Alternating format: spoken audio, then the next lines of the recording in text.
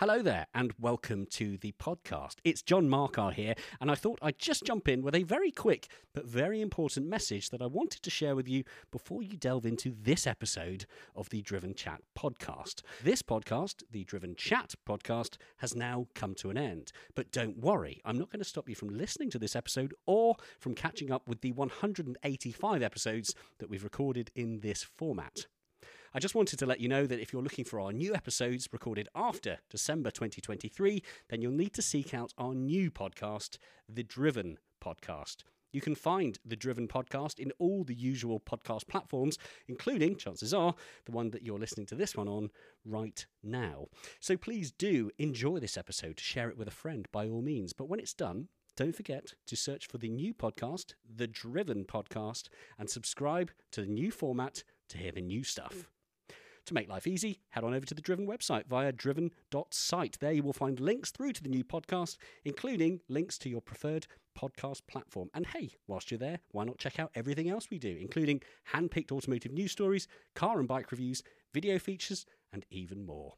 For now, though, I'll let you enjoy this episode, and I will remind you again at the end of the episode, but for the future reference, this message is approximately 1 minute and 30 seconds long. That's 6 clicks on the 15-second skip button.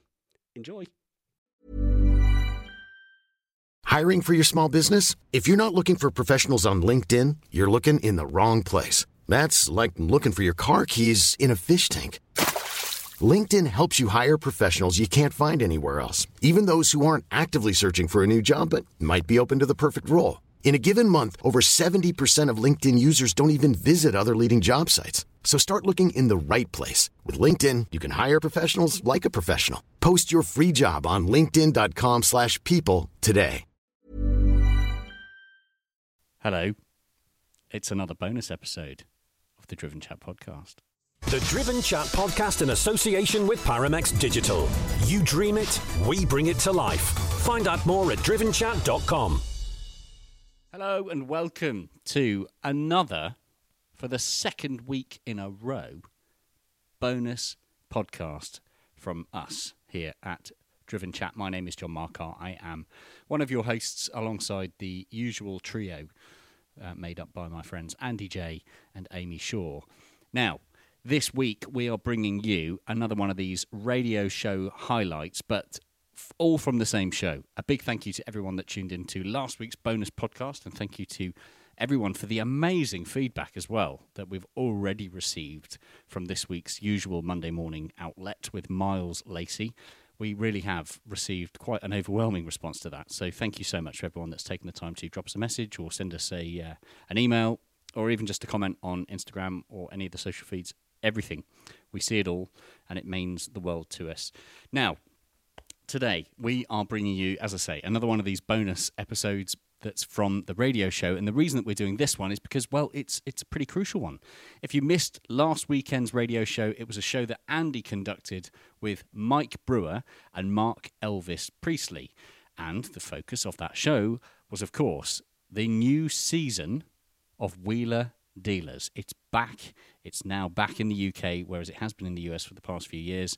And to celebrate that launch, to celebrate the new series, Andy went down to the Wheeler Dealers studio to talk with Mike and Mark, who we're now calling Elvis, because that is his new name, and recorded what you're about to hear. So, I'm not going to say anything more, because I don't think I need to. I'm going to pass you over now to the voices of Andy J, Mike Brewer, Mark Elvis Priestley, and the special from our radio show, all about Wheeler Dealers. Stay tuned to the end for some parish notes. The Driven Chat podcast in association with Paramex Digital. Hey, welcome to Driven Chat here on Talk Radio. I'm Andy J, and I'm very pleased to tell you that I'm not sitting in the truck at Caffeine and Machine like we usually do. I'm not pleased about that because I love it there, but I'm pleased to tell you that we are somewhere extra special this week. One other piece of slightly disappointing news, there's no John Markar or Amy Shaw this week. However, they are on site right now at Caffeine and Machine recording a very special podcast that you can download tomorrow, the Driven Chat podcast. Who could we possibly replace John and Amy with? Well, there's only two names that spring to mind, and they happen to be, legends. Mike Brewer, who you know, of course, the Wheeler Dealer himself, and a man who is known by many names. Most commonly is Mark Priestley, but many people call him Elvis. He is, of course, the new mechanic on Wheeler Dealers, and we are here. Mike, where are we? We are at Wheeler Dealers. We're at HQ, and it's very, very nice to have you down here, Andy. It really is. Absolutely chuffed to be here. This was a very last-minute decision, wasn't it? It was kind of like, shall we just do it? Shall we? Because the new show's out. Shall we get on it? Yeah, and we haven't had a chance, me and Elvis, to show off our shop, to people like you, our mates, and we wanted to bring you down here, show you where we work. When we're talking to you, I'm talking to you on a weekly basis when we're doing a radio show, and I'm saying, when we was in the shop today, Elvis was doing this on the car, or, this story relates to something that we've got going on in the workshop. Now you can see what I'm talking about. Yes, exactly. And I've got to say, we're going to have a proper deep dive into Wheeler Dealers and where we are in the second part of the show, because we're going to do some news and stuff beforehand. But I'm a little worried, just looking over your shoulder, Mike, that this visit for me is going to end up being quite expensive. Well, it could be if I hear the word Mike Porsche, shall I buy a Porsche coming out of your lips one more time, Andy J. Talking of which, let's get the chaps to bring round a 924, get it on the ramp, because I will have a customer for it. To be honest, Andy, you'll do well to get out of here with your wallet still intact. You are in my lair. This is my subterranean closing room. So something might be happening by the time you leave. Do you know, it's funny, now that you said it, I now feel a sense of presence. Pressure, because there's no windows. This is my subterranean closing room. Deliberately, it's got no windows. I turn the air conditioning off in here, make sure that it's really difficult to be in this room.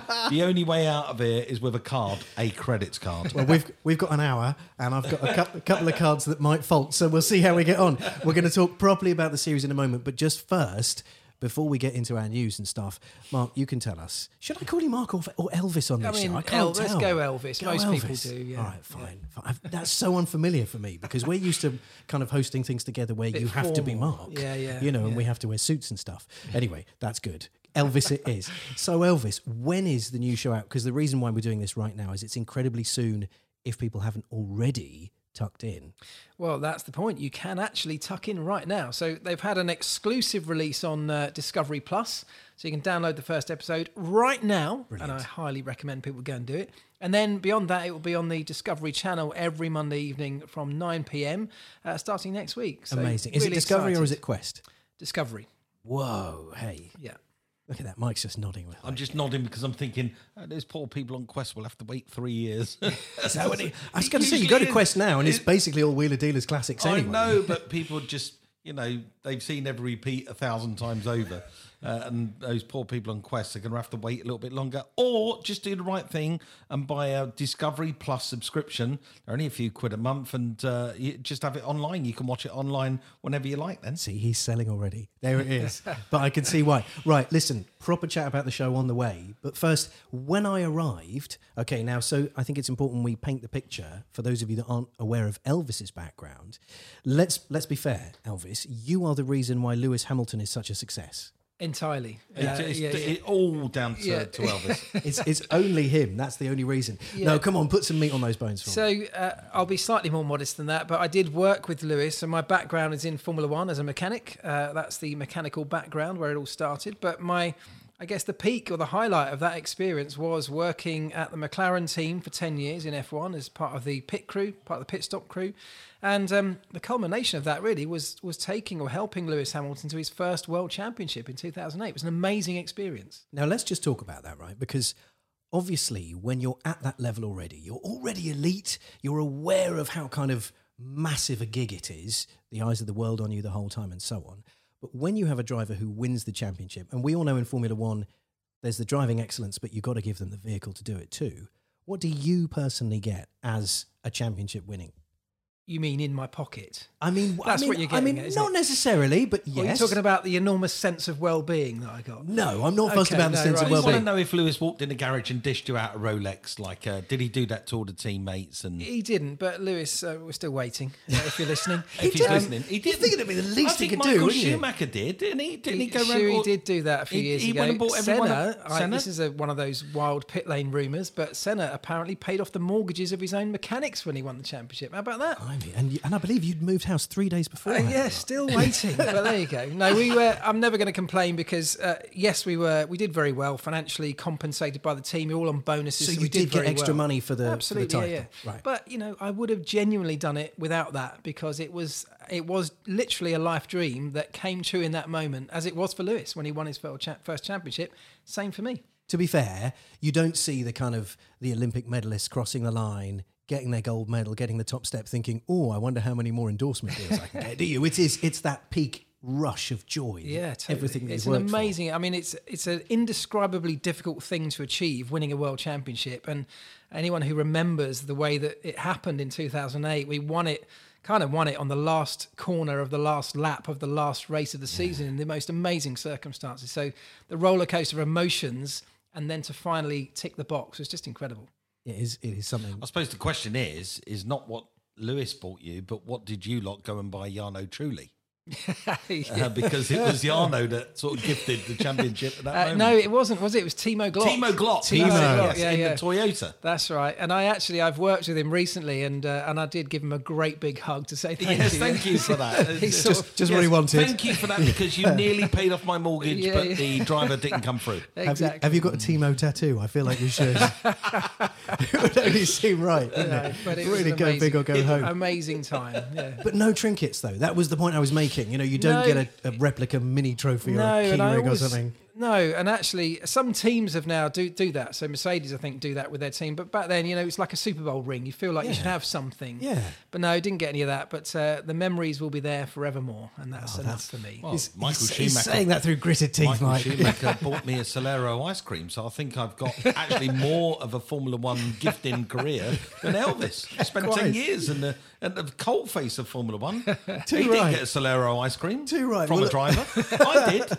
Well, do you know what? I once chucked a Bacardi and Coke in Michael Schumacher's face, But so you he's did never do going to that. buy Yes, me a Solero. No, you did do that. I remember the story. Okay, we need a bit of meat on these bones. Oh, it's not as glamorous as it sounds. I've hammed it up already, but it was at a party where he was already you fell over and he was in the already way. very, very drunk and chucking water and stuff in his own face. And I thought, I'm getting in on that bandwagon. There's one to tell the kids. And so I launched my Bacardi and Coke in his face.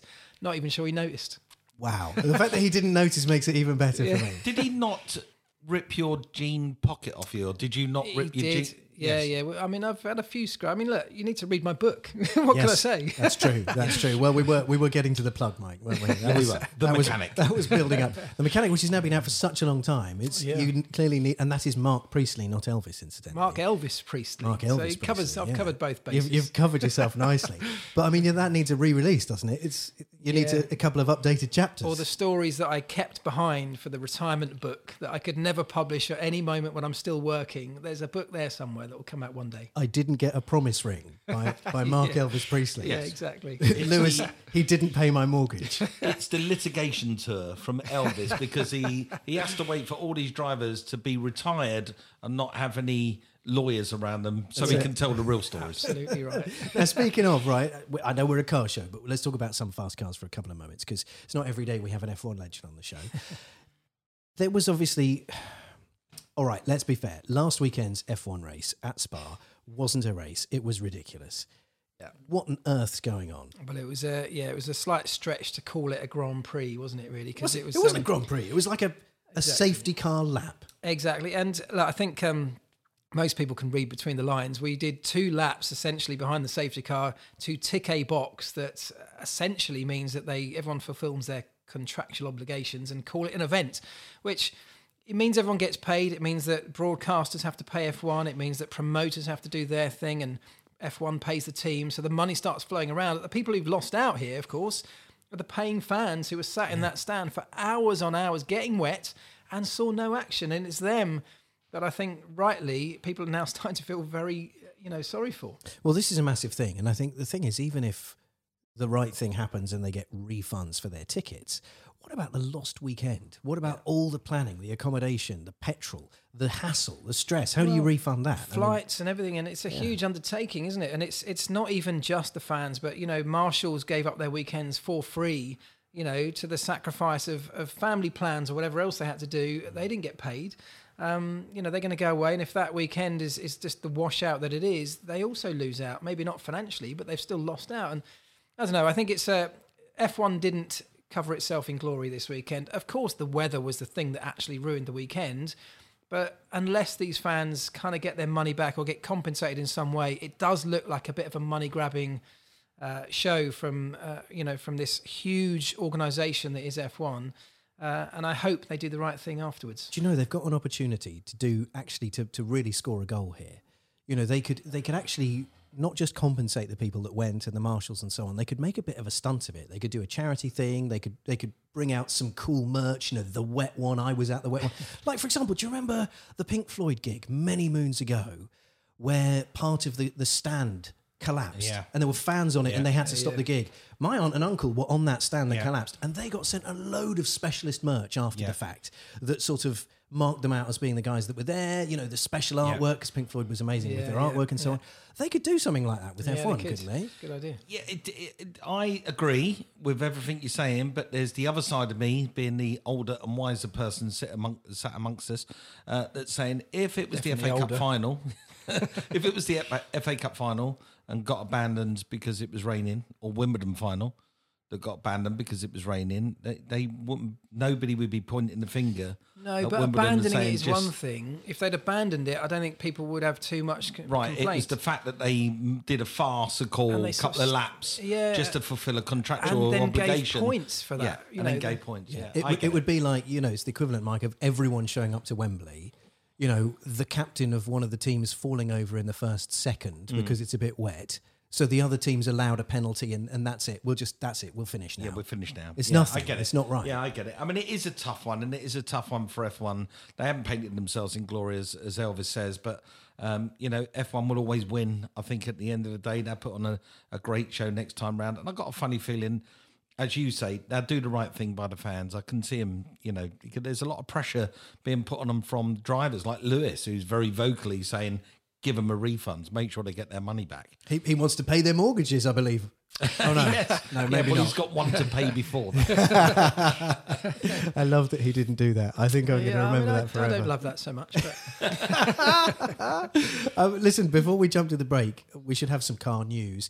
Now, obviously, being the end of August, the start of September, the kind of August, basically, the car world shuts down for a bit, doesn't it, Mike? It basically has a month off. So there's not a huge amount of news. But again, tapping into your credentials as a mechanic, as an engineer, I did want to bring the fascinating carbon fibre wheels that Bentley have brought out. yeah. I wanted to, what is it, 22-inch? 22-inch, they are, I think they're the biggest production carbon fibre rim ever. Yeah. I mean, they're huge, enormous things made out of carbon fibre, or they're certainly the biggest composite rim. So it's an incredible engineering achievement, because you can imagine the forces, particularly on a Bentayga. That's a huge... It's a big, heavy thing. The forces... Which can shift, incidentally, as well. Yeah, absolutely. So the forces that are being put through this carbon fibre piece is enormous.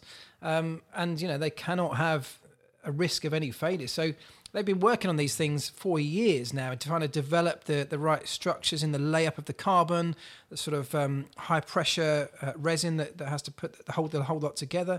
So the design is not something that's been thrown together. It's been a long time coming. They've tried and failed and tried and failed. Eventually, they say they've now cracked it. Hopefully not literally cracked it, but That's what you don't want. they've got it sussed, and I think it's a thing of beauty. It does look good. I'm still a little nervous about it, Mike. We can trust Bentley, of Well, course. Yeah, I mean, but- look, you could buy a set of normal wheels and go and get a hydro dip to make them look like carbon fibre, which a lot of people actually do, and they will be strong and they will survive. The only point of making wheels carbon fibre, particularly that size of wheel, is to make them lighter. Yeah. You know, one of the heaviest things on the car are wheels and calipers and braking systems and discs. The four corners of the car are really heavy weights on the car. So if you can lighten up the corners, it will improve performance and make the handling a lot better. However, with these wheels, the 22-inch wheels, to get them into the wheel arch, you then have to run them on an elastic band of a Yes. P0 tyre, Yeah. which means that you are likely to then compromise the ride. So as much as you've got these huge, great big flash wheels, which no doubt, Elvis, Bentley are going to extract tens of thousands of pounds on your credit card to have those bolted to your Bentayga. You're then going to compromise the ride and go rattling down the road, and your fillings, your gold platinum fillings, are going to fall out your teeth. So you can go a bit faster, but it's going to hurt a bit. It will. But you can pull into the golf club car park and pull up next to another executive and say, "Look at my wheels. They're made For of that carbon fibre." reason, they will sell them all. Of course they will. They're probably already sold out till next Christmas. I'm sensing, though, Mike, that you're not necessarily thinking we need to get on this. We need to bring this into the new series. No, I don't. I can't ever see a time when me and Elvis are going to be bolting carbon fibre wheels to one of our cars. We've got a car in the workshop at the moment, which we can tell you about in a bit. But that car's like 70 years of age, and there's no way that we'd be bolting carbon fibre wheels to that car. They are coming. All these things is an inevitable march towards, where we're going in terms of, you can see Bentley already lining themselves up to say the Bentayga of the future has to be battery powered. Yep. Therefore, that 2.5 ton car is now going to be a 3.5 ton car. So how can we make that 3.5 ton car even lighter? Let's find ways to lighten up that car, and wheels is one of them. There we go. Hey, listen, we're going to dive into the new series of Wheeler Dealers as soon as we return. You're listening to Driven Chat here on Talk Radio. The Driven Chat podcast in association with Paramex Digital. Welcome back to Driven Chat here on Talk Radio. I am Andy J, sat in a very special place with two very special guests. I have a man we are calling Elvis, also known as Mark Priestley, to my left, and to my right, our favourite Mr. Mike Brewer. They are the Wheeler Dealers. And Mike, where are we? We're at our shop, and we are so delighted to have the Driven Chat, you, Andy J, and Driven Chat down here, because I've been desperate to get you here since we moved into our new home. And me and Elvis have very much made this home. Since we've moved in here, I'm desperate to show it off. And we weren't allowed, up until sort of the embargo a week ago. Me and Elvis weren't really allowed to talk about what we've been up to, but now we can. And our very first person on the list, and I mean this, Andy J, the very first person on the list wasn't available. So we asked you to come down. There were like 6 people in. No. Everyone's on holiday at the moment, aren't they? It's What's that amazing. show I do at the end of the week? Oh, yeah. Well, I don't want Elvis won't come to Caffeine and Machine. We'll have to come to him. No, it's definitely always going to be you, Andy J. We just couldn't wait to get you down here. It's a burgers ban, isn't it? This is the trouble. Elvis wouldn't come because of the food they sell. It's like, no, if they haven't got quinoa, I'm not interested. No, it's amazing to be here. And of course, we've had 2 challenges getting here. The first, like you say, is embargoes, and even though we're a radio show, I'm not supposed to see it. It's like a giant NDA. Unless you're on the show, people that don't work in telly don't realise this. You're not supposed to see it. No, because it spoils the magic. It does spoil the magic, and this is a real workshop with a real ramp and real tools, and it's a real place. They actually used to repair bombers from World War II in this building, so this is a real facility. But for us, this is our home. This is where we have to make the show. This is where we put ourselves. We put ourselves here deliberately for a reason. We're just outside of Bicester, so you've got Bicester Heritage just up the road. And where we've placed the show is we are in arm's reach of fabricators, trimmers, painters, welders. And when you're making a complicated show like Wheeler Dealers, and we're also making Dream Car, so we're making 30 episodes in the space of a year. When you've got that much work going on, you need to be able to lean upon other people, other crafts, other trades, and we need to feature them on the programmes. So that's why me and Elvis had a look around the country, put a pin in the map and said, let's go here. Yeah, I love it. And actually, you say a stone's throw away. I got lost. I'm not going to give too much away because otherwise it's a secret rocket base. No, you can yeah. give it away. I just have. Well, we're in a It's secret rocket base. secret rocket testing base from it's a carryover from World War II. You're supposed to get lost. It's You're supposed to get lost. It's a secret. Even if you had superfans that could get fast security, etc., they would still get lost. But I also got lost on the estate, and you're so right. I mean, because I kept thinking, I spotted lovely cars outside of these kind of factory units, thinking, oh, that'll be them. No, that'll be them. And there's restorers, there's shop fitters, there's all kinds of things going on around here. It's everything we can. I think there's a coach builder as well. There is a isn't there? coach builder. It's everything we can tap into. Is within. If it's not on this estate, me and Elvis only have to cross the road, and there's another estate across the road, or Bicester Heritage is just up the road, or we can tap into local resources, and keeping the show local for us means that we can speed things up, and we can make things a little bit more efficient. And when we're trying to run 30 shows through the system, that's what we need to do. To make you feel better, I still get lost almost every day, and I've been here for 8 months now. This is an absolute rabbit warren of different roads and lanes, and I still haven't cracked it. I love it. Well, look, let's talk about some of the things you had to think about in the planning for the new series, because of course, in terms of the viewer's timeline, we last left you, Mike. Obviously, we'd seen you guys together with the dream car, but prior to that, we'd last left you in Wheeler Dealers in LA, basically saying goodbye to Ant.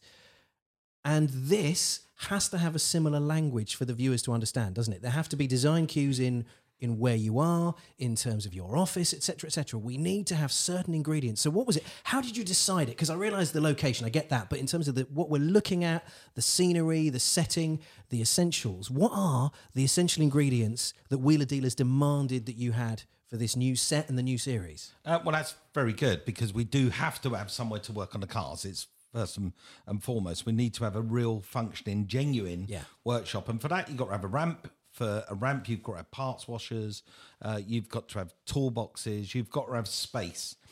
So we looked far and wide to find the right home that we could put Wheeler Dealers. But we also knew that I needed an office space that I can work out of. I needed to be separate, but also be in communication with Elvis. Very much like the studio workshop that was in America. Yeah. We had my office in there with a counter. We put exactly the same thing in here. Wheeler Dealers as a show is very much a formatted show. So it's I buy a car, I bring it back to the mechanic repairs it, we test drive at the end, we sell it. It's a formatted show, it's never changed. But this time round, what we did want to do, me and Elvis, is we wanted to firmly plant it back in the United Kingdom. We wanted to be very British. So if you have a look around the workshop, we've got some iconography that tells us that we're back in Britain. We've got a mini front clip that's hanging on the wall. We've got chicken shed lights. You wouldn't get these anywhere else other than in England. We've got an arcade machine stuffed in the corner. Does it work? Because I saw it straight away and I was like, Asteroids is amazing. Is it on Asteroids? It's Brilliant. We've got a dartboard, and all these things aren't there as props. They're actually things that we bought in that, in between when we were setting up the workshop. In comes a dartboard and let's just play darts to talk about what's next and what cars we should feature. Come on, who's good at the bullseye? He is. Is he? Yeah, he's good. He's got that steady hand. The only thing that I didn't have a say in, and it is one thing that I didn't have a say in. Here we go. It's the lights, It's isn't the it? one thing that I didn't have a say in, right? So Elvis insisted, quite rightly, Formula One background, that he has a clean corner. So you see one area of the workshop is it's all white. It's spick and span. It's lovely. It's a Formula One little workshop. And then Elvis, being Elvis, he got his name up in lights. He really's gone for it as well. And I've been making this show for 17 years. I think I've been at the forefront of Discovery language and television now for over 20 years. And season 1, Elvis gets his name up in lights, and I don't even get a name for my desk. I haven't even got a wooden block that says Mike or boss or anything on it. I got nothing. So what I'm trying to say is, I got nothing, Andy. Nothing. Yeah. Andy, and he got his name up in lights. Have I mentioned that before? But the nice thing is he's over it now. We've been here 8 months and he's not bitter. Like the Murphys, he's not bitter. Exactly. It's very clear that but it does stand out, Mike. You're so right. It's jarring. It's in my eye line. You can't get away from it. You can't get away from it. And every time a camera's turned on, guess what? His name's up in lights and it's always switched on, and I'm like, can we not have Mike? And as Elvis quite rightly points out, nobody's ever put Mike up in lights. It's always been Elvis. Has always been in lights, isn't it? So anyway, I'm not going to go on about it anymore. I'm over it now. You're over it. I'm sure he won't go on about it. I'm over it. But no, we're very proud to create the space we got. We wanted, as I say, Elvis wanted a clean area. We have to, cars are dirty by their demand. Yeah. You bring him in, Elvis knocks the wheels off, dirt falls on the floor. But you do need somewhere clean to go and work on the cars. And I think we've made this home. I've never felt so comfortable actually in a workshop than I have done in this one. Oh, wow. I didn't feel that comfortable in the American workshop. There was a lot more space there, but this feels much more cozy and cosy. We're sitting in my office, and it feels. Does this not just feel like you're sitting in my office? Yeah, it does, which is why I'm still nervous that you're going to sell me something at the end. Of course I am. Of course I am. I think the nice thing was we had almost a blank canvas to play with, and it was genuinely Mike and I that had a massive input into what we wanted, what we needed, and that's why it feels like home, because we kind of created this. And I'm the same. I'm really happy here. It feels like it's exactly what we both need, but also what we wanted. And when you've got that surroundings, you've got a great environment, you produce better stuff, don't you? Well, there's a lovely feel about the place. I mean, the kind of two things that were very apparent to me immediately is, firstly, it feels great. And secondly, you can see visually it's going to look awesome on camera. It's going to look amazing. And you'll see, we haven't forgot our roots, the Wheeler Dealer roots. There's a lovely picture of Ant on my desk. There is, But behind my desk, hanging on the wall, is a cracking picture of me and You and Ed? Yeah. together. So we haven't forgotten our roots. We haven't forgotten how far this show's come. You know, the show's come a long way in 17 years. It really has. And we can trace it all the way back to that picture up there with me and Ed, the American adventure with Ant, and how good that was. And I gather as we push on with Elvis, and we've got a lot of shows planned, me and Elvis, you're going to start to see this place even morph again. You know, there's going to be a lot of bits that comes off of cars that will be pushed into corners that will become a landmark, or things being hung on walls. And it's very much going to be our home for the foreseeable future. Well, let's talk about, you've mentioned Ed now, you mentioned Ant as well, of course, the two mechanics that preceded you, Elvis. We know that, as I said, you guys have worked together before. This isn't a new relationship, but it is new for the Wheeler Dealers only viewers. And there will be some people that only watch Wheeler Dealers and that's it. So how are we introducing Elvis to the crowd? What do we explain about what's gone before? What are we expecting in terms of reception? What do we think? And what's it like for you, Elvis, kind of stepping in? Well, I'll tell you what it's like for me. It's been an absolute roller coaster in an amazing way. I've always watched Wheeler Dealers. I mean, everyone's seen Wheeler Dealers. It's been going for forever.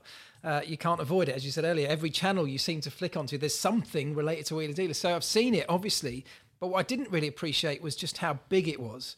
And since I got involved, first of all, a sort of soft introduction through Dream Car, if you like, now stepping up to the main show, I'm appreciating just how big it is, how much this show means to so many people and how passionate they are about it, And, one hand that puts a bit of pressure on because you've got big shoes to fill. Both of the guys that have gone before me did excellent jobs. Have both created huge fan bases for the show. They've both sort of got cult followings of their own as well. Is that fair, Mike? Yeah, that's very fair. Yeah, they've definitely got cult absolutely. followings. And so that, yes, I've got big shoes to fill, but, as Mike always said to me when we first started working together, and he's absolutely right, and that's exactly how I feel. This car really isn't about Mike, it's not about me, it wasn't about Ant or Ed, it's about the cars that are on it. And I think as long as we always stick to that philosophy, and that's why I'm here, I love cars, we should be all fine. My passion for cars, I'm sure, is coming through in this show. And that's essentially what happened with Ant, and it's exactly what happened with Ed too. It's why it's been a success. Did you feel, because one of the things, I'm sure Ant won't mind me saying this, I think one of the things Ant felt, because it's almost easier, if you don't mind me saying, it's almost easier for you following Ant than it was Ant following Ed, if you see what I mean, and the location switch and everything. Well, actually, no, you were already in the States, weren't you? But I think Ant sort of felt that he needed to slap his mechanic credentials on the line straight away, and we saw that early doors when he was doing the thing on the driveway. Do you remember he swapped the cam belt out or something? Yes. It was, he sort of wanted to show the viewers, I know what I'm doing. Have you sort of felt that pressure to kind of prove it, or does the gravitas of F1 just kind of supersede that? No, I would never be, as bold as to say that my background should give me enough credentials. I hope people will see that as they watch it. I don't feel a pressure to, I feel confident in my own abilities. I've been working on cars, forever. That's all I've ever done is work on cars, whether it's racing cars or road cars. So I feel confident in what I can do, and I'm sure that will come through. But I don't feel a pressure in that sense. I just feel a pressure to uphold the integrity of this show. And I think what's going to do that is, my abilities, but also my love of cars, but also the relationship that Mike and I now have, which is a big part of this show, because it would be easy to make a car show which is solely about the mechanical side of things. But what I particularly love about Wheeler Dealers is it's not just that. There's a little story to each episode. There's the side of Mike's, literally the wheeling and dealing, the buying and selling cars, but the bits in between, which I think we're doing more of on this particular series, where we're interacting more, and Mike's coming into the workshop to help me, or I'm helping Mike maybe find a car every now and again, and we're almost crossing over roles, just a tiny bit, but the interaction is really great because we genuinely kind of like each other. That is clear. I would have said love.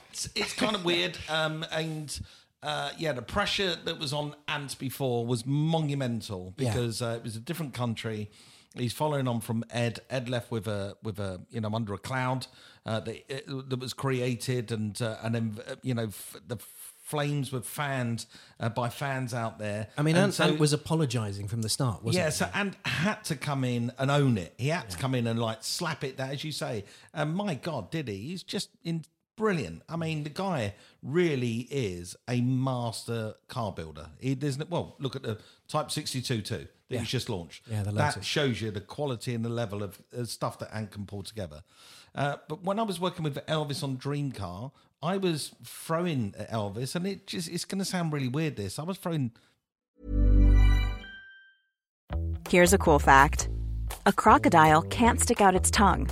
Another cool fact, you can get short-term health insurance for a month or just under a year in some states. United Healthcare short-term insurance plans are designed for people who are between jobs, coming off their parents' plan, or turning a side hustle into a full-time gig. Underwritten by Golden Rule Insurance Company, they offer flexible, budget-friendly coverage with access to a nationwide network of doctors and hospitals. Get more cool facts about United Healthcare short-term plans at uh1.com. Hey, it's Ryan Reynolds, and I'm here with Keith, co-star of my upcoming film, If, only in theaters May 17th. Do you want to tell people the big news? All right, I'll do it. Sign up now and you'll get unlimited for $15 a month and 6 months of Paramount Plus Essential Plan on us. MintMobile.com/switch. Upfront payment of $45 equivalent to $15 per month. Unlimited over 40 gigabytes per month. Face lower speeds. Videos at 480p. Active Mint customers by 531.24 get 6 months of Paramount Plus Essential Plan. Auto renews after 6 months. Offer ends May 31st, 2024. Separate Paramount Plus registration required. Terms and conditions apply if rated PG. horse boxes at him. Yeah. And I was throwing Pinto engines that had been laid on a garage floor for 20 years. And I was throwing all kinds of crap at him. And I'll be honest with you, there was a little bit of me and the team going, he'd never be able to do that. You know, he's not going to be able to do that. That's ridiculous. He's just going to get some rubber mats. It'll be fine. Yeah. And we were sort of, you know, almost pinching ourselves going, flipping hell, this guy really can do. He can do everything we throw at him.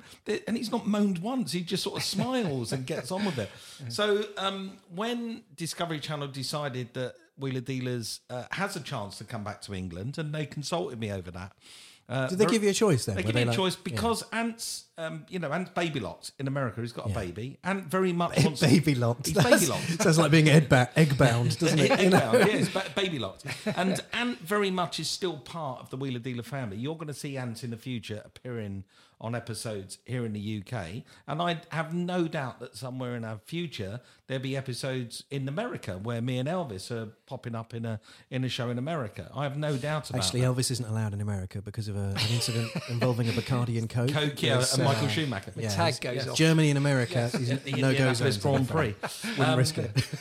But no, so for Elvis, when they said you can come back to England, I immediately said, well, I have to work with Elvis. There's no way it can't not be with Elvis. Yeah. And they, fortunately, our bosses are brilliant. So we've got the most amazing boss who controlled Wheeler Dealers from the very early days. And Victoria said to me, absolutely, there is no other, thing in our brain either. We want to put Elvis in the show. So I phoned him up and I said, mate, I'm in America and I might be coming back to England to carry on Wheeler Dealers. How do you fancy being a mechanic on Wheeler Dealers? And he went, what, working with you? I said, yeah. He went, yeah, all right, I'll do it. And it was just like giving him a horse box. It was like, yeah, all right, I'll do it. And it was bloody brilliant. He said he took that attitude towards it. And funny enough, despite what Elvis says about, I don't need to lean upon my F1 credentials to show my worth on Wheeler Dealers, when you see the first episode go out, you're going to see that there's already an instant chemistry between us purely because of our love of cars. It's all about the car. And Elvis is right. As soon as the vehicle appears in front of us, we are both in love with each other and the car, and it's that passion that drives the shows on. And you're going to see a level of engineering, craftsmanship, mechanicking from him that we've not seen before on Wheeler Dealers. It's just another way of putting a car together. Ed had his way, I love this. Ant had his way, and now we've got another way. And sometimes we're tackling the same jobs that we've tackled before on previous Wheeler Dealers, but there is another way to attack that job because you've got now Elvis's way, and dare I say, he's got all that Formula One background behind it.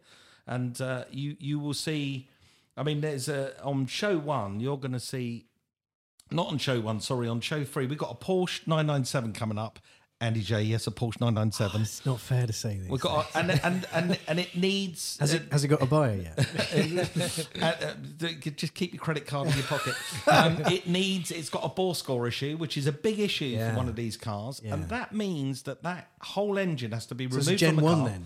Gen 1 engine has to be removed from the car. By that, not with the ball scoring, you know. Well, what about Doesn't what about if I had a mechanic capable of enough not only to remove the engine, but capable enough to re-hone the bores, reline them, hone the bores out, reline them, oversize the pistons, and put a whole engine back together that you can put in a car, and literally after 500 miles of just running it in, go and thrash the thing for a whole day round Silverstone without a puff of smoke coming out. You clever boy. Exactly. Did you say exactly. You clever boy. So and it did have a buyer, did you say? Or I sold that car. Andy, the car was sold as soon as it hit the tarmac at Silverstone. We had a crowd of people staring at it, and I was pestered all day to sell it to them. Brilliant. Wait till you see it. It looks amazing. I'm so relieved. relieved.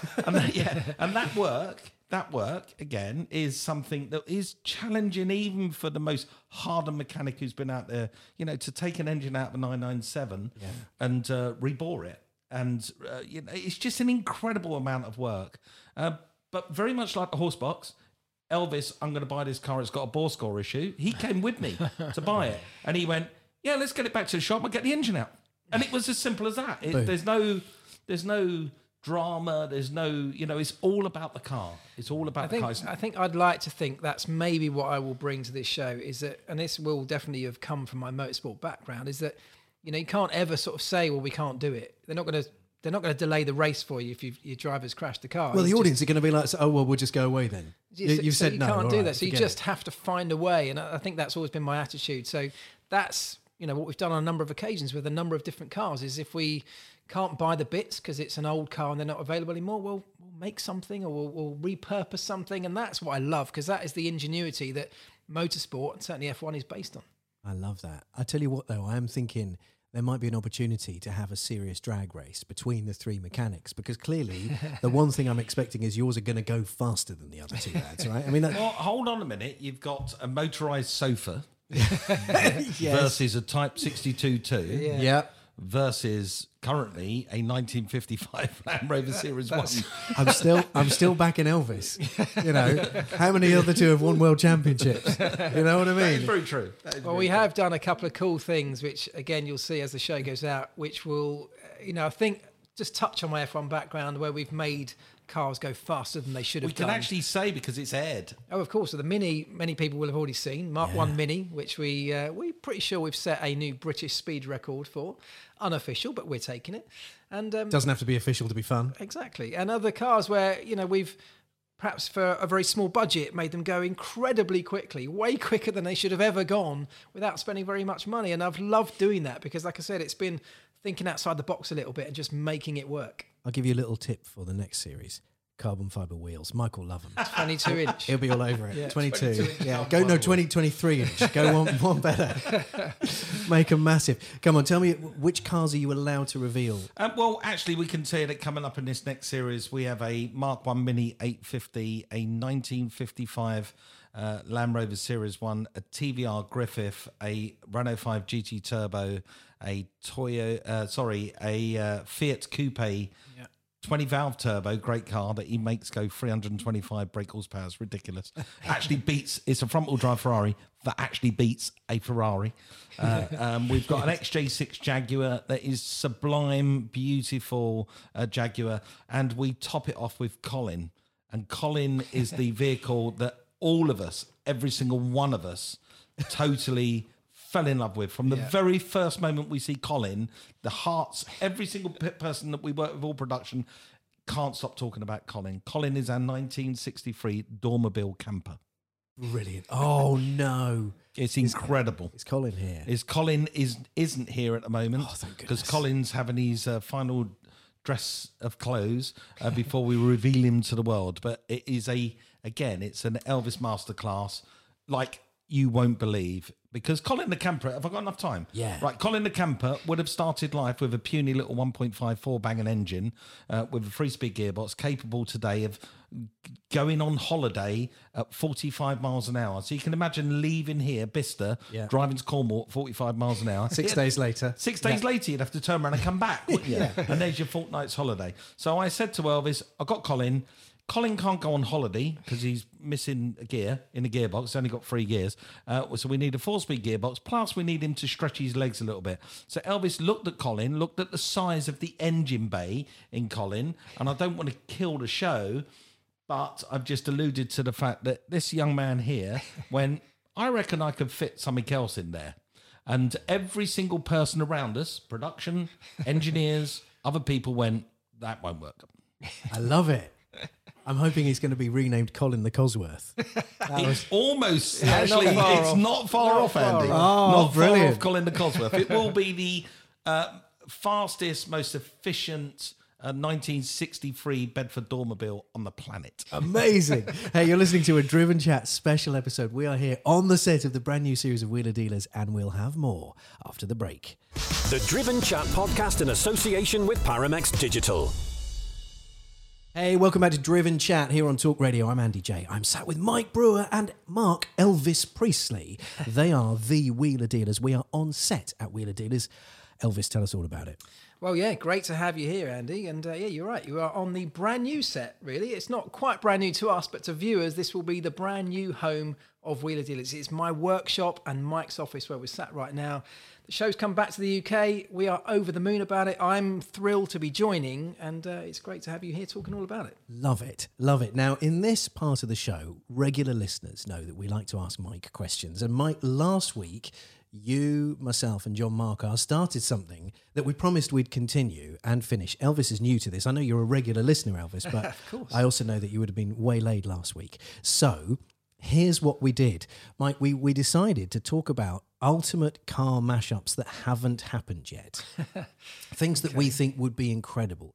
For example, Skoda linking up with Lotus. A SCOTUS. see. Yeah, okay, and a SCOTUS. And what would that be? What would that look goodness. like? Okay. You see what I mean? Or a Loader. So because we got to think it was a very strange trajectory that took us here, but it kind of we went down the wormhole. Well, the wormhole came from a Citroen SM, the Citroen Maserati. Yeah. That's where the wormhole come from. 2 companies that should never have got together, both making awful cars at the time when that car was manufactured, Citroen and Maserati, yet somehow they created something special and beautiful that's still spoken about today. So Mike's had a week to think about this. So I haven't. We're going to That's give you really some good thinking because time. I haven't even thought about it. He forgot. Basically, he forgot. He did. Yeah, forget, but didn't he? if you would have said the words Citroen Maserati, that's kind of it's so weird, isn't it? It's a dichotomy between those 2 companies. It's incredible. A Maseritron. You're good at this. You're good at taking 2 brands and mixing them together. It's good. You've got to have one skill in life, right? Your skill is brilliant. It's a brilliant skill. Let me throw one at you, Andy.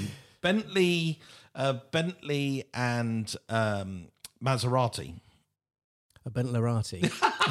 See, it's brilliant, isn't it? It's good, yeah. Bentlerati. Yeah. That could be mafia, couldn't it? Maserati. You've got to go and talk to the Bentlerati. Yes, Could be a Maserati. That's a good. Maserati. It's very good. That's 2 families you want to get together. Anyway, we're talking about words here, but we're thinking about brands actually merging because, for example, it's in real life version, it's Aston Martin twinning with Mercedes, isn't it? AMG to provide a different interior system or certain help with the engines, etc. What do you think would be a mashup that hasn't happened, Mark, that we could? Sorry, I've got to call you Elvis. I keep calling you Mark. Properly now. put me on the spot here. Yeah. We have put you on the spot. I mean, I don't know. I would like to see. I mean, I'm a huge fan of the VW Beetle, right? I think just in terms of its styling, I think it's epic. But Old school or new school? Oh Old no, school. we're definitely old school. It's my first ever car, VW Beetle. So I'd love to see someone take that shape or that styling, and I know they've tried to bring it into the modern era, but I think combine that with something luxury like like Rolls-Royce combining with a VW Beetle. So you have the old school styling with the absolute luxury of something. Are you like thinking a roller. Exterior it looks like a Beetle? Yeah. But interior it's got the it's like diamonds your on the roof. 5-star hotel room. What would it be called then, mate? Okay, so a Beetle with a... Well, which roller in particular? I mean, I'm thinking more just taking the Rolls-Royce luxury, so like okay. a Reetle. A Reetle is an interesting one. Reetle. I would just an illness you get a cream for, doesn't it? You could my Reetles are playing. You'll have to have them lanced, I'm afraid. Elvis can do that too. He's got very steady hands. I mean, I would just have the Beetle, the RR edition. Yeah, I mean, yeah, You know, nice, something yeah, really nice. premium. Because if it's luxury, it's got to have that. A Reetle is not cutting the mustard. know- You're not having very, it doesn't sound very luxury, well. does it? I'd like a Reetle, please. No, that doesn't work. But the RR edition Beetle would be, Yeah, nice, sweet, be yeah. quite nice. Charge an absolute fortune for it. Well, I mean, a Beetle these days is an absolute fortune anyway, isn't Yeah, it? it's true, so yeah. to make it even posher, Yeah, or a camper in the same way. thing is, you'd need to make sure if you were going for an original Beetle. Mike, back me up on this. There's a certain year of Beetle that has crotch coolers. Yes, early mid to late 1950 crotch cooler. Yeah. which comes down Particularly under hot period of history, was it? Yes. But particularly hot in the groinal area. No, seriously, they do Crotch have. They coolers, have yeah, these little little pipe. hatches Yeah, nice. which just blow exterior air onto Details, your. I love it. I love it. Yep. Which I find. Why did that die out? Well, you tell me from an aero perspective, is that slowing things down? Because for most men, the air's travelling in the wrong direction. Yeah, true. Yeah, I mean, slightly off on a tangent. Friends of mine had, well, let's just say when I was a kid, two friends of mine got up to no good in the back seat of a Beetle, dislodged the back seat, shorted out the battery, and the car caught fire. Oh, Nice. now that's. Whoa! Please tell me that was like a this sex is maiden on fire. experience. I mean, there are so many cliches to Yes, that. I wonder but, if that's how the song came about. it happened. Oh wow! And was that an early amorous moment for them? Yeah, it was. Yeah. Inexperience. I'm guessing they didn't get married. No, they were slightly singed actually. They're firefighters In now. all the wrong places. Oh dear, that did go off on a Well, tangent. it's a baptism of fire, Go isn't on, it? quickly, ask me It wasn't what my what I was cartoon expecting. brand- ask me Mike, I'm guessing you're going to go for an alpha with Actually, something. no, I was thinking a bit more practical. I was thinking, some of the good collaborations that we've forgotten in the past Okay. that were really successful. Remember when Vauxhall used to team up with Lotus and they had the little spider, the little Vauxhall Yeah. VX220, remember Yeah, that? yeah. So I was thinking... That wasn't a great car, Mike. Well, it's a rebadged Lotus, but it was It wasn't still a a- good car, the All right. VX220. Yeah, I don't know. It wasn't. It was good. Did you buy one? What I'm trying to do... Did you personally buy no, one? I didn't. No, but I did sell one. And you've bought what, like 300 cars? Yes. You didn't buy one of them? No. No. There you go. Right, okay. Good point, well made. But what I'm thinking of, if we could take the luxury of a supercar, Yeah. but we could make it so the everyman can experience a supercar, Okay. I would take McLaren All right. and team it with Vauxhall. And have you can come up with the name McVauxhall. McVauxhall. You can come up with a name, but I would take something like McLaren, team it up with Vauxhall, so we can have an everyman supercar. So Vauxhall, it'd be a 3-cylinder turbo supercar, but in all the style of McLaren. And I've often said, right, you think about this, and maybe Mr. Engineer over here can agree with me with this. If you think of a car, Yeah. like the ingredients of a cake. Yeah. Okay, so you've got metal, glass, rubber, Carbon fibre wheels. Carbon fibre wheels. You've Yeah. got all that stuff. You throw it in a bowl, you mix it up, and out pops a car. So you get a McLaren 720S. Yes. Right. The same ingredients are in a Lada Riva. They're the same ingredients. Yeah. They are exactly the same ingredients, probably even the same weight. It's just that they got baked differently. Yes, they So give why it- can't manufacturers take those ingredients, like a beautiful McLaren 720S, and make a Vauxhall like a 720S? There's no reason in the world they can't. It just comes down to mixing the ingredients differently. Do you know what? You're so right. Do you agree with that? Well, I do, and I've particularly thought that about styling. Why do budget cars often look rubbish? budget cars, Because yeah. it's just a case of someone sketchy in a different way on the drawing board. Yeah. It must be about machining it, though, surely. Well, there's obviously that in terms of some costing, but Yeah. I still think we could do better with some budget cars. I agree. In terms of the way they There you look. go. It's the Hang on, is the cake. everyday supercar though, assuming we're presumably going to target a much lower budget, is it not going to end up looking like one of those 50cc motorbikes that's got fairings on it to look like a sports bike? Possibly. Yeah, it could Possibly. be all show and no poke. It could be, but back what happened to the days when we did have the likes of Vauxhall, when they had their Calibra, and that was a coupe. We had Peugeot with the 406. That was a coupe, sort of, mirrored the lines of a Ferrari, the Peugeot, and you could argue that a car like the the Vauxhall Calibra mirrored the lines of a supercar in some way. Yeah. But we seem to have moved away from that.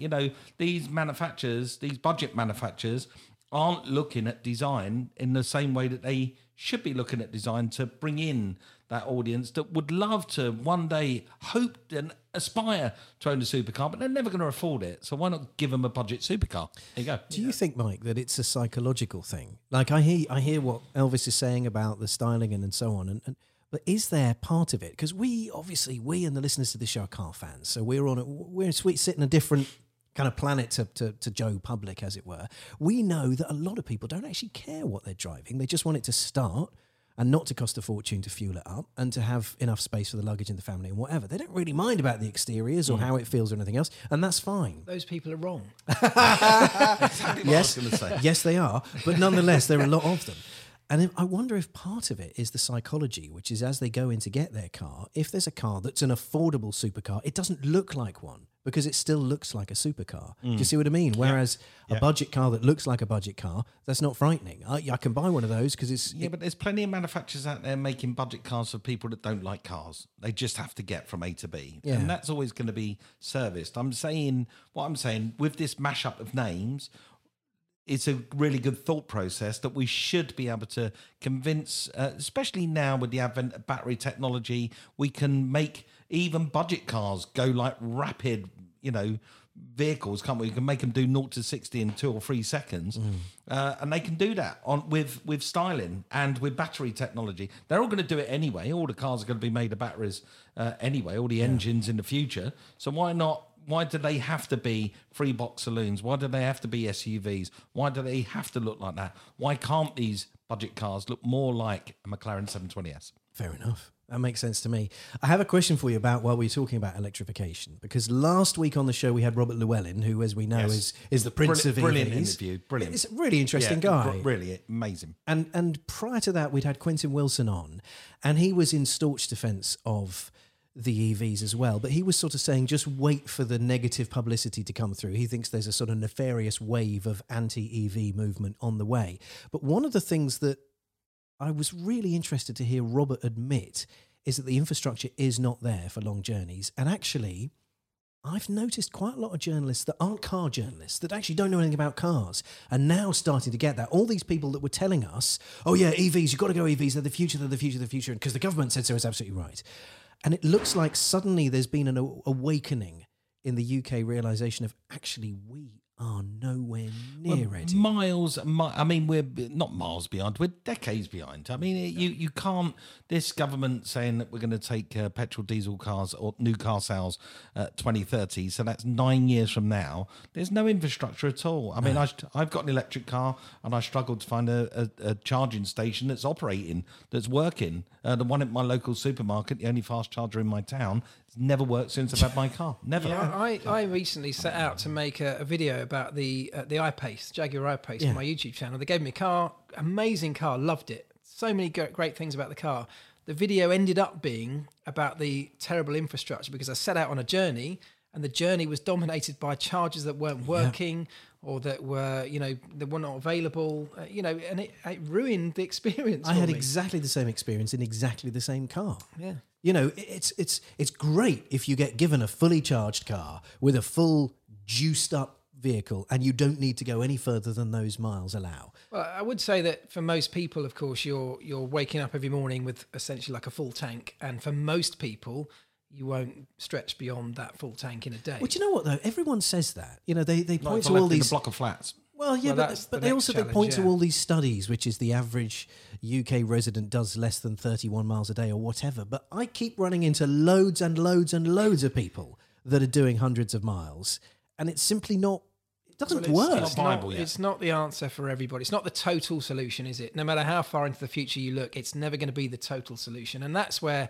I think the future of motoring is still in this massive unknown. I mean, I know electrification, everyone's chucking in, a huge amount of time and investment into it, but I think there's got to be another alternative. And it may be a bit of a sort of Betamax and VHS type scenario where at some point Mini disc. someone has a breakthrough with whether it's hydrogen or some other kind of ecological fuel. It actually might be that all the investment that goes into electric vehicles right now might actually fall by the wayside at some point. I think you might be right. I mean, what's your hunch? You're going to put you both on the spot, then we'll finish with a wheeler dealer bang. You've said 9 years, we have to make this change because the government has said it. Do you think they might actually look at the reality inside of that time and go, do you know what, we aren't ready, so don't worry? Well, sorry, mate, it is this government. Remember, not to say that this government will be in power in 4 years' time. This government might be out of power, and there could be a completely different philosophy from the next government. But it's also not just this country. I mean, every country around the world is starting to make similar plans. And all right, some other countries have a much better network or infrastructure than we do. But the reality is it's still in those countries, that network isn't going to, like you just mentioned, people who live in a high-rise block of flats, where do they charge their car? They don't have a driveway. It's just, there are so many challenges. I hope we can find solutions. But my kind of bet is that at some point, and there's a huge amount of time and effort going into this right now, there'll be some kind of eco-fuel. Or it could even be hydrogen, that someone finds a way of maybe hydrogen combustion. There might be a way that we can accelerate that development, and actually that might tap into the existing network. We can just fill up cars up with hydrogen at the existing fuel stations that are already there. And if that can be made to work safely and cost effectively, that seems on paper to be a better all-round solution, because everyone who currently owns a car could effectively run off that fuel source. So could the hydrogen fuel cell car just be hydrogen engine charging the batteries up? Well, fuel cells are one thing, but actually hydrogen combustion, where you run a similar engine to the ones we all use now, but using hydrogen as a fuel source. We're not quite, it does happen, but it's not on a scale yet. But that's a big area of research. And if that can happen, you could effectively pull into an existing petrol station in the same way you fill up with petrol, you just recharge or fill up with hydrogen, and off you go again. And that seems to be that, we've got so much tied up in the existing infrastructure. And what do we do with all the petrol stations? Are you just going to knock them down? And what about all the old cars? And if we do ban old cars, you've got a whole network that's essentially gone to waste. Yeah, well, there's, 19.3 billion pounds are generated each year by the classic car community, 7.3 billion of which is contributed to the GDP of this country, of which 113,000 people are employed. Well... what's going to happen to them? Quite. And I get the sense, and I'm saying this in a very good way, that we're now not going to see every single car on Wheeler Dealers is an EV conversion. I'll tell you what, we'll take the engine out and give it some batteries. Yeah, very firmly celebrating fossil fuels at the moment. Just give me one last plug, guys. When, where, how? Well, Discovery Plus, you can stream the brand new shows from right now, so you can do that today. And on the Discovery Channel, every Monday, 9 p.m, you'll see the brand new series. Have it. Excited, Mike? Do you know what? I've never been more excited about the launch of a new series than I am right now. I think this is going to be a groundbreaking series. It's great to be back in England. It's great to be amongst my friends. And I'm so excited for the audience to see what Elvis can do. It's going to be great. Can't wait. Thank you so much, guys. What a pleasure it's been. You've been listening to a Driven Chat special from the Wheeler Dealers. Yeah! We're back. Same time, same place. Sunday night, 7 o'clock here on Talk Radio. We'll see you then. Bye-bye. The Driven Chat podcast in association with Paramex Digital. Now, if you're one of these amazing people that gets to the end of podcasts, then do you know what? You're my favourite. You, personally, are my favourite person. Thank you so much for listening to this week's bonus episode. Now, before I go, I promised you some parish notes, and here they are. We are working on episode 3 of our Listeners' Letters podcast. I said that with such confidence. I think we've done 2 previously, so this would be our 3rd. I am almost certain of that. Chances are you, the listener, may know more. However, if you have a story that you would like us to read out, or if you have a story that you just think other people would love to hear, then please do send it in. It could be a happy story, it could be a funny story, it could be a moaning about some sort of archaic ruling of the road network wherever you live in the world. if you've got something that you want us to hear about, that you want us to react to, or if you just have any general questions at all about us, about the podcast, about what we do, about our jobs, about anything, fire them in. The email address, we've mentioned it before, but I'll mention it again. It's podcast@drivenchat.com. That's podcast@drivenchat.com. We would love to get your emails, your questions, your stories, anything that you want to send in. And also, if you specifically have a question for Mike Brewer that you would like answered on our radio show, you can send it through to the same email address, because ultimately they're going through to the same account. However, we do have another email address which is dedicated for our radio show, and that is hello@drivenchat.com. That's hello@drivenchat.com. And if you have a question specifically for Mike Brewer to answer on our radio show, a question that will be answered to tens of thousands of listeners on a Sunday evening from 7 p.m, then fire it over to that email address and we will read it out. It's as simple as that. Thank you so much for listening. Thank you so much for lending us your ears. Thank you so much for your kind comments, your kind shares, your inevitable text message you're about to send to your best friend to say, hey, have you heard the latest episode of the Driven Chat podcast yet? If not, it's great. You should listen to it. It's great. It's brilliant. Thank you so much for doing that, because we really appreciate it. We will speak to you again very soon. Thanks for listening. Goodbye. The Driven Chat podcast in association with Paramex Digital.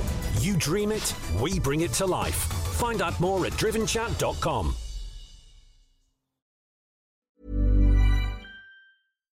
When you make decisions for your company, you look for the no-brainers. And if you have a lot of mailing to do, Stamps.com is the ultimate no-brainer. It streamlines your processes to make your business more efficient, which makes you less busy. Mail checks, invoices, legal documents, and everything you need to keep your business running with Stamps.com.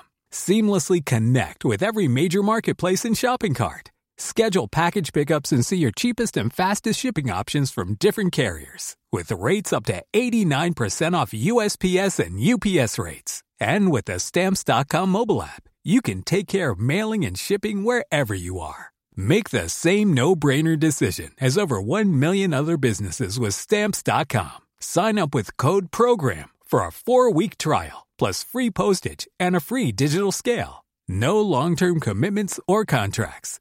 That's Stamps.com. Code PROGRAM.